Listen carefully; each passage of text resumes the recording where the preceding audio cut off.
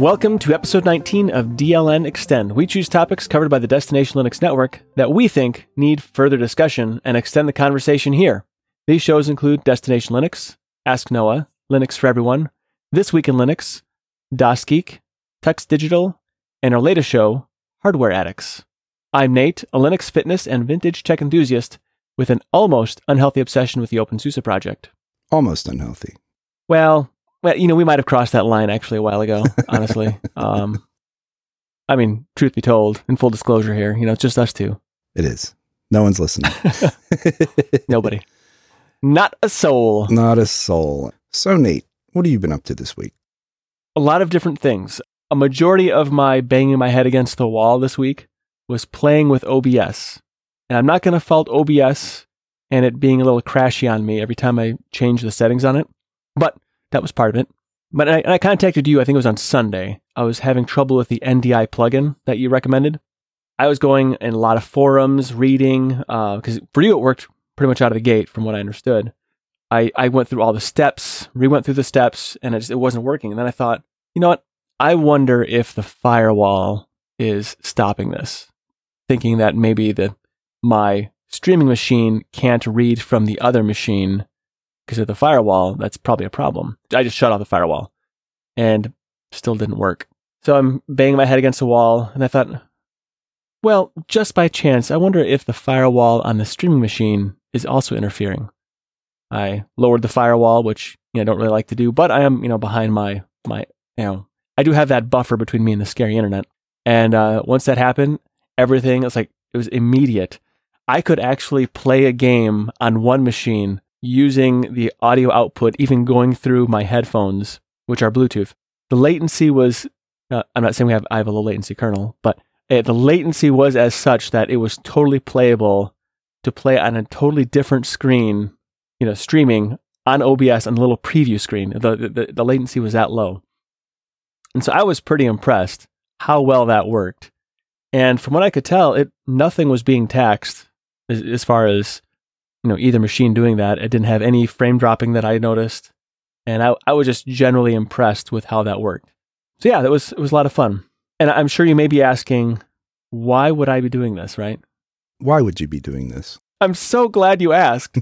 So I'm planning on doing some actual YouTube-y streaming type things. Oh. And also I wanted a proof of concept to see if I can get this all working. Planning. So I don't know when this is going to kick off here, but it's been a slow road. Everything worked really well. I was really impressed with it, and I'm hoping to very soon, because I'm running out of time here, do some OpenSUSE things.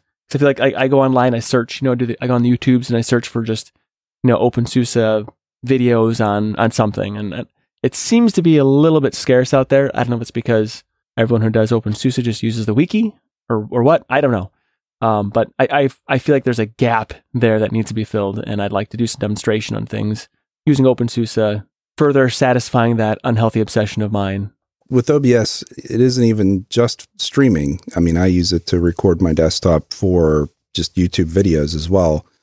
And, the reason that I was interested in NDI is when my laptop fans kick on, it's very noticeable, and it gets picked up by the microphone. So by offloading everything to my desktop in another room, and you're right, it is pretty unbelievable how low latency and how performant it is. And last week I wasn't sure about the audio part of it. It basically performs as though it's capturing the native system. It's solving a slightly different problem for me, I guess, but it's a really handy tool to be able to do that. Now, you said you were also trying to get the virtual camera to work, and I know you're having some issues. Were you able to get that working? Yes, I got the virtual camera working. It wasn't as straightforward as it said. I had actually defined what device to use, and it seemed like whatever device number I defined, it wasn't the actual device number that OBS wanted to call it. So once I figured all that out, then it was fine. Essentially what I did is I got tired of dorking with it. So I just said, take the next 3 devices, and then I'll let OBS figure out which one it likes this time. So I got that working as well. Seemingly I have to do the mod probe at every reboot, so not a big deal. But okay. I could probably put that in a one of those Etsy files if I felt like it, but it's not something I necessarily want to keep active anyway, if that makes any sense. Yeah. Because, I don't want an extra device potentially filming my desktop or filming. What? How old am I? Filming. Yes, I got film here, filming my desktop. I don't want to have any extra things going on if I don't need it, basically. So I'm going to leave that as a manual turn on. As we were talking, I was just thinking, I wouldn't even have to actually turn around to utilize the computer that I'm streaming from, because I could actually use the have you ever used Synergy, where you have multiple desktops with one, like a virtual KVM? You ever use that? Yep. I use it all the time. I don't know why I didn't think of it until just now, but I could use Synergy and be able to control the other desktop, and then I can actually see what I'm doing on OBS and whatnot. So I thought that would be kind of fun to do as well. I also threw into the mix an Android app called Stream Control. It's something that Steve of Steve's Very Own, he had mentioned it on a stream, I think. He may have done a video about it, I'm not sure. But if you remember, I had talked about an alternative to the Elgato Stream Deck. Yes. So this is using that same plugin, but instead of using that web UI that was very simple and really just let you change scenes, the Stream Control lets you control a lot of other stuff. Like you can start streaming and stop streaming, start recording, stop recording. It's a free app. It's actually very well put together, and the UI is pleasant, and it seems to work really, really well. Now, is that using the NDI plugin as well, or is that a different plugin that it uses within OBS? It's using the OBS WebSocket. Okay. It is enabling a remote connection to OBS, and then using that connection, you can make certain calls and control OBS. So for the kids playing the home game, what is that called? It's called Stream Control. Stream Control. Okay. I do notice, though, I browsed to it on the in the Google Play Store, and the very top review is from Steve's Very Own. Yeah. As I installed this app on my phone and tablet, the best use on the tablet. It makes for an easier control of my OBS streams. The layout is simple and easy to use. I'm just using it at the moment to start and stop recording. Okay. Because otherwise I'd have to have like a remote desktop session or something to get to that desktop to be able to start recording remotely. And this just lets me toggle it on and off. Well, that's very cool. I'm going to have to look at this. Does it do different scenes as well? It does all of it, yeah. So all of your profiles and scenes, basically everything that's in OBS, there's a equivalent. That is fantastic. Yeah, it's really slick. Well, I need to play with this now. So you and Steve's Very Own have convinced me that I need to see what this is all about. The total setup now, I guess, is the virtual camera, the NDI plugin so that I can capture my laptop screen remotely, and then OBS WebSocket, and then Stream Control. It's amazing how extensible. I guess that's the beauty of open source. Yeah. There's always a way. That I think is what I do enjoy so much about open source software is it seems like it grows in functionality and becomes more usable as opposed to the other way around where they start limiting features or taking things away. And also, that it's going to be around someone if they decide not to, if whoever runs it now decides that they don't want to do it anymore, somebody else is going to pick it up. It might be called something else, but it's still going to be around. So Eric, what have you been up to? Well, I've been trying to do lots of things, and this is going to sound dramatic, but it's like forces conspire to keep me from being productive. And it's just little things, I've been running Ubuntu 20.04 and for the most part hadn't had any issues. And then just the last week or so, I've run a couple updates and things have gotten a little weird. And, I ran the update today just before we're recording this and had some pretty major issues and had to do an extreme distro hop to get ready to record. So beyond that, I've been trying to do more videos and more content, and just been having a really hard time with Kdenlive and getting videos edited. Everything I've been trying to do recently has been way more difficult than it normally is. It leads me to wonder, is it me or is it the technology? Am I just in the wrong frame of mind? Like something is not right.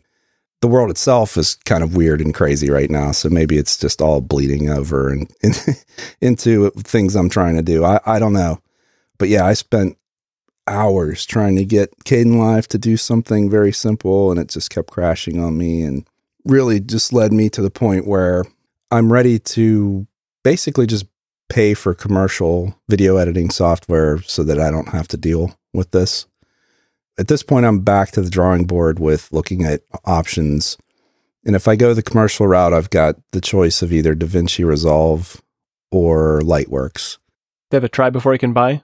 Yes, well, DaVinci's free, so it's not like that is even an issue. But it's difficult to install, and it needs a dedicated GPU.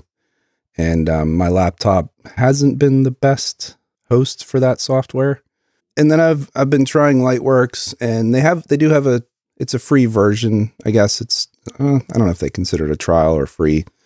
The limitation is you can only output 720p. The other thing is Lightworks it's a professional tool. I mean, it's used by professionals to make actual like movies and things. So it's not that the tool isn't capable, but it's so different. It's just a very different UI, different sort of workflow. It's a good tool, but it's almost like you're committing to learning their way of doing it. I mean, that's fine, and I may go that route, but I'm not sure yet. We have this debate about proprietary software, specialist software, tools that are purpose-built that, yes, you pay money for, and yes, they're closed source, but they let you do something in an efficient way and are, stable, reliable, and the money. How much time is it worth to try to do things the hard way, as opposed to just getting the right tool for the job and getting on with what you're trying to do? I feel like I've stopped distro hopping because that was a colossal time suck. I would spend hours and hours and hours and end up basically in the same place, because when you think about it, it's the same set of desktop environments, and there's only so many underlying distro structures. And at the end of the day, once you've been through all of them and back again, you're really not gaining anything. You're spinning your wheels. That's kind of how I felt. Yeah, I get that. And, I feel like I'm doing that with video editors right now, where it's like I've tried all of them 3 times over. There's things I like about all of them, and there's things that just are unworkable in all of them. I was having this discussion with Rocco on Biddle last week, where do you just learn to live with certain little things and move on? If something is good enough to get the job done, do you just ignore those things? Or do they bother you to the point where it's unworkable? And today, I spent an hour trying to get Kdenlive to set the color. You insert a color clip to be a background, and I would go to choose the color, and it would freeze. And I'm like, maybe I did something wrong. And then it did it again. I'm like, okay, well, I'll reboot because maybe just something's going on. And it did it again. If those commercial solutions are a better choice and they get out of my way and they let me get my work done, then you know what? Take my money. I hear you. You gotta, you only have so much time in a day. We've talked about tools before, like me with CAD. Sometimes you just have to have a tool that just allows you to work in the way you want to work. If the tool and you just don't get along, then it's probably best you find another tool, I guess. Really, I think that's what it boils down to. I don't seem to have problems with Kdenlive, but also, if you look at my my count of videos I produced this year, not looking so good. So Kdenlive suits my purposes, but I totally understand for you when it does not. Well, I wish you the best of luck on finding your perfect video editor. Anything. So, but insert name here.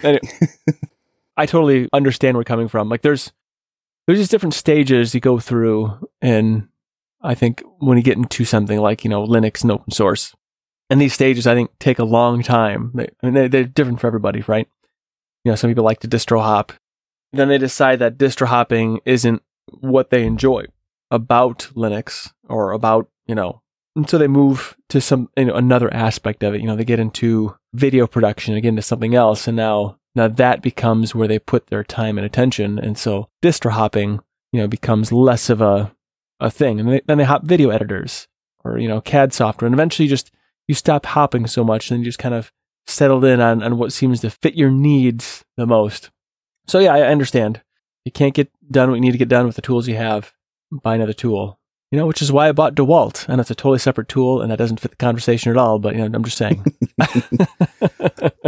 I'm a solutions person, right? I have a task or a problem or an objective, and I'm looking for a solution to fulfill that. And once I find something that I think works, I want to just say, this is my solution. And so when I need to do this thing, this is what I use. I thought I had found that with Kdenlive because I'd made a few videos with it and it seemed to work well. But this just keeps coming up. And I'm really not trying to pick on Kdenlive here because I know a lot of people use it and love it, and they should, because it's an amazing piece of free and open source software.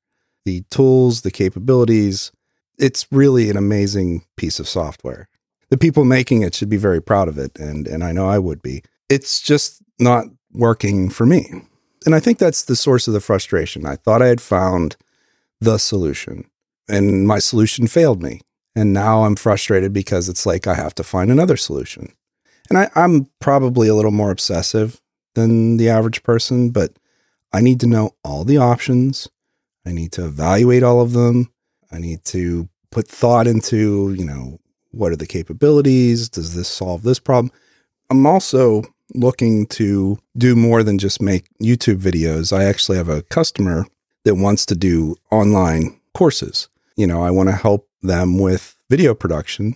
I know I can do it and I want to do it because it's something that interests me, but I need to have a reliable tool, because if I have someone paying me or expecting me to deliver, then I can't not get stuff done just because I can't pick a background color or some other silly thing.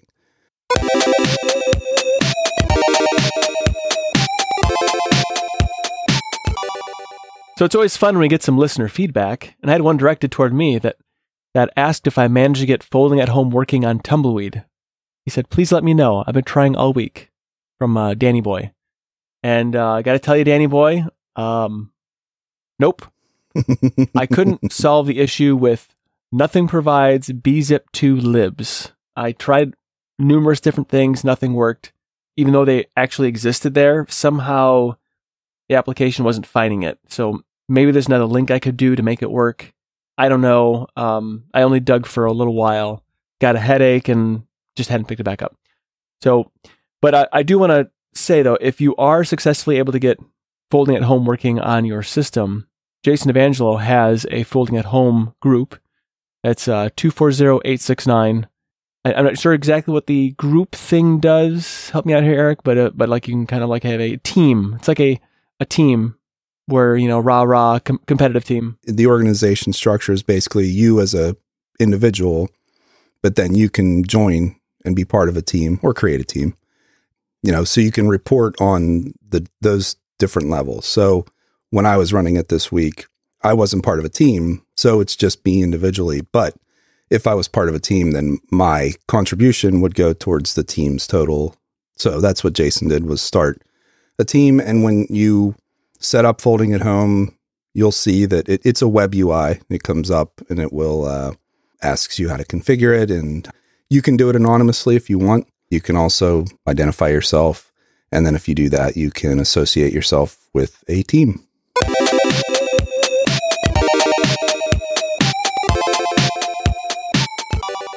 This episode of DLN Extend is sponsored by DigitalOcean. Eric, did you know that DigitalOcean is sponsoring the entire Destination Linux network? I've heard that. DigitalOcean offers the simplest, most developer-friendly cloud platform.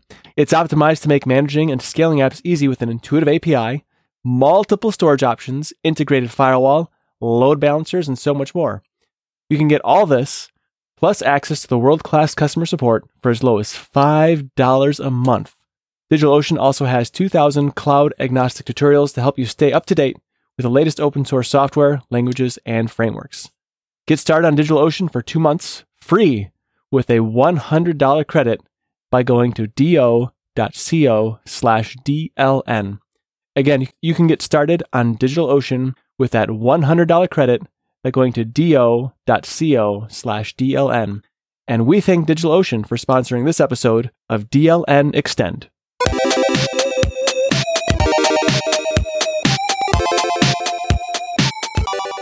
In this week's community segment, we had a post in the discourse forum about how to keep kids' online usage under 2 hours a day. And that was the specific question. And it led to a discussion about, in general, just how do you deal with children and the internet? And of course, we're talking things like YouTube and social media and things like that, depending on the age of the child. It's not an easy question to answer. I've heard it discussed several times on different podcasts and other venues in recent memory. And the consensus seems to come down to technology really isn't the answer. The question will come up, what can I use to do this for me? Right? Are there ways that I can either filter the traffic or limit the amount of time or, maybe even like logging the activity? When the discussion comes to some sort of conclusion on these, when I've heard it discussed previously, it usually comes down to it's up to the parent to educate the child, to make good decisions, to be safe online. Ultimately, you can put technology in place and it helps. But if you rely on that solely and you don't take the time to talk to the kids and really get them to understand why it's important to have balance in things, and then the technology is not going to do that for you. Yeah, I don't see a software solution, an effective software solution for that. I think as a parent that, does have these struggles with my kids, my solution that seems to work most of the time is just engaging the kids. And this is the hardest part. It's, when I'm busy and I need to be working or doing some other task around the house, it's hard to do this. But to take the time and model good behavior, when you're spending time with the kids, don't have your phone with you. I don't like my phone anyway, so I leave it plugged in most of the time. So I'm sure I'm killing the battery. But anyway, doing activities with the kids. We've done everything from paper mache, which is a mess, Legos, which is a painful mess at times, or Play-Doh, which is also a mess. In fact, I think the kids just like things that are messy, it seems like. But just engaging them, having good quality play with them, with things that isn't just technology, it isn't just being online. I don't think technology is all that bad necessarily, but I don't want my kids just watching videos or just watching TV or just watching things and just being vegetables. I want them to be curious and to want to learn and to do and to try things. I try to model that the best that I can. And like today, there was not one time when they went for a phone or a tablet or a computer for that matter. Now there is a mess to clean up of Legos, but it just like letting them, enjoy and explore other things besides that and just having that available. It's kind of like if you have junk food and vegetables available in your house, if you just limit the amount of junk food that you see and leave the vegetables out, you tend to go for that stalk of broccoli. Or maybe I do. I don't know. Maybe that's a bad example. But it's about like modeling or trying to lean toward those healthier habits. That's my 2 cents on it. Well, you're right. I mean, it's the balance. I mean, what you're talking about is non-technology, right? And making sure they have interests in other things.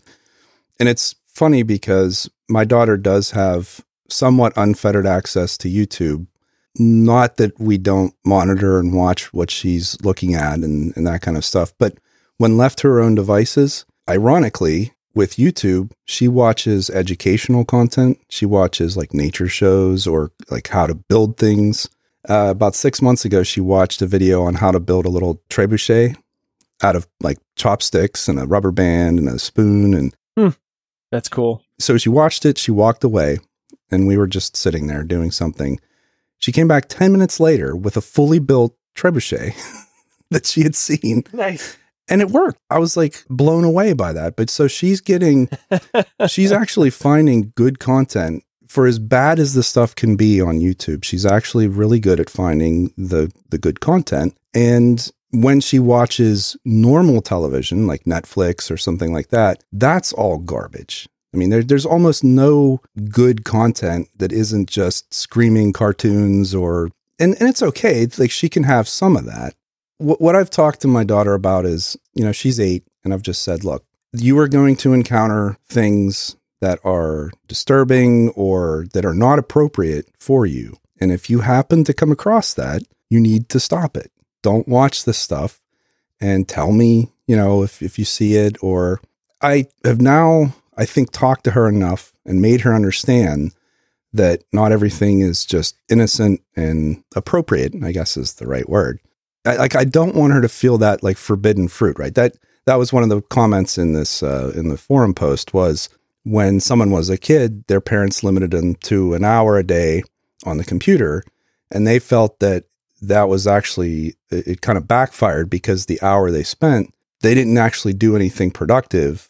They were more interested in doing the stuff that probably they were trying to be limited from in the first place. And the opinion of that person was, had I had an extra, a little extra time and didn't feel like it was such a, a forbidden fruit type situation, then they probably would have spent more time doing something constructive. And thus far, I feel like, having talked to my daughter and seeing her behavior, I feel like she's doing the right things. And also, you mentioned, the non-technology stuff, other activities. When left to her own devices, she doesn't necessarily just run to the TV or to an electronic. She'll be playing with Legos, or she'll be drawing, or she's doing crafts, or, reading, or she has lots of things that she's interested in besides just television or videos. Now, I will say, I'm not sure what this is. I think this is just all humans, because it's not just children. People are so drawn to their phones and to small screens, and she is as well. If you let her, she'll just stay on your phone all day. Yeah, as my kids. I can't even necessarily fault her for that, because I see adults that act that way. When I go and see, I'm in a waiting room somewhere, and it used to be that it was just a certain demographic or age group that would have their phones out. Now everybody does. 60, 70, 80-year-old people are like sitting there with their smartphones playing a game or doing who knows what they're doing, but everybody's looking down at their screen. Like you said, leading by example. It's hard to tell a child no if you are there doing it in front of them and they see it. And of course, we're also drawn to these little pieces of technology. The flashing lights. Yeah, absolutely. It's hypnotic.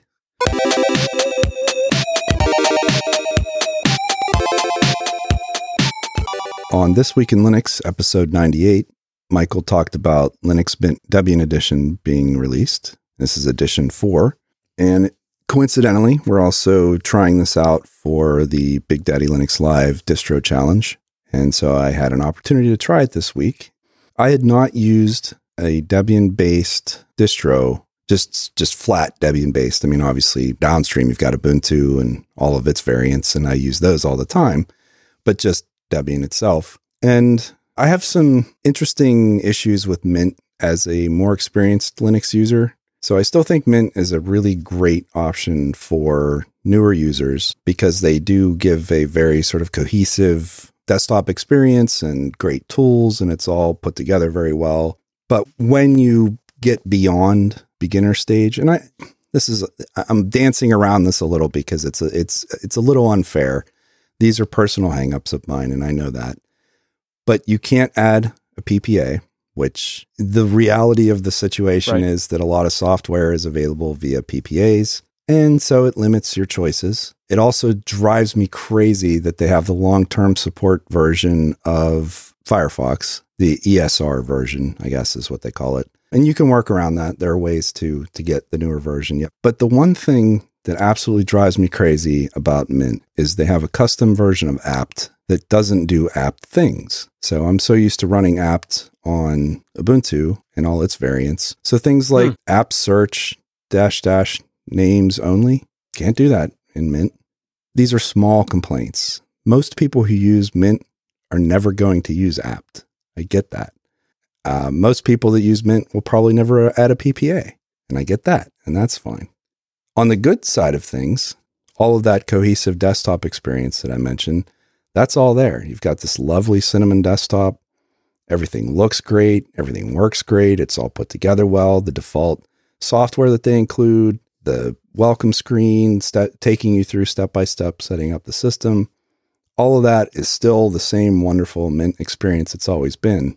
I had never really run Debian as a desktop environment. So I used it on servers and still When I started in Linux, that was my first server environment that I went with was Debian. And I had Debian servers that ran for 5, 6, 7 years with no problems whatsoever. For that purpose, they were great. But I was trying to think if I had ever run just Debian as a desktop operating system. And I'm not sure I ever have. I've run Debian a few times, or I should say I don't know if I've had it running or a version of Debian. Like, I do like MX Linux. So I'm very familiar with Debian. Also like on esoteric hardware, like for quite a while I was running Debian on an HP Unix system, which wasn't great, but I could do it. And so I've always had a familiarity with Debian. I've never found Debian difficult to work with or to navigate. And generally speaking, the applications I'm looking for are available, or I was able to get it reasonably well. So I can't say I've had a bad experience with Debian.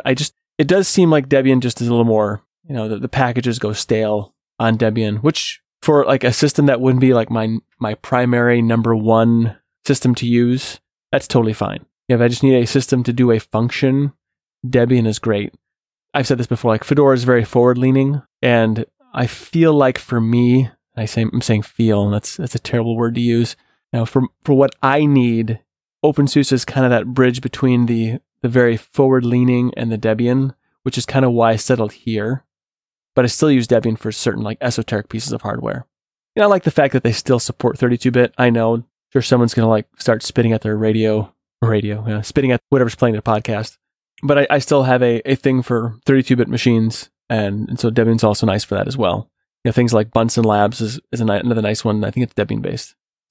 Debian's stable, yeah. If you had a workstation or a server that you just needed to do the thing it does and not change and be reliable, you'd be hard-pressed to find a better option. Like you said, it works on just about any kind of hardware. And in terms of longevity, I mean, it's pretty hard to beat.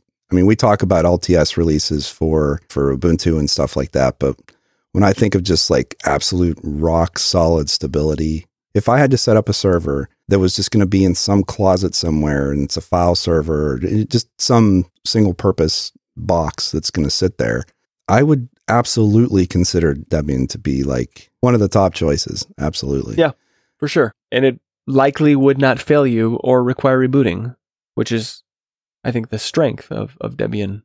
Now, I've never run SID before, and talking about SID, I'm knowing that it's rolling. That does have some interest to me, mainly just to test it out and see how it would go for me.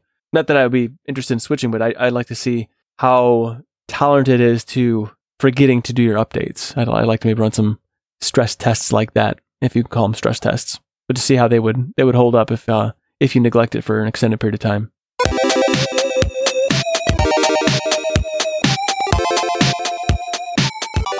We'd like to continue this discussion with you on Telegram, in Discourse, Mumble, or Discord.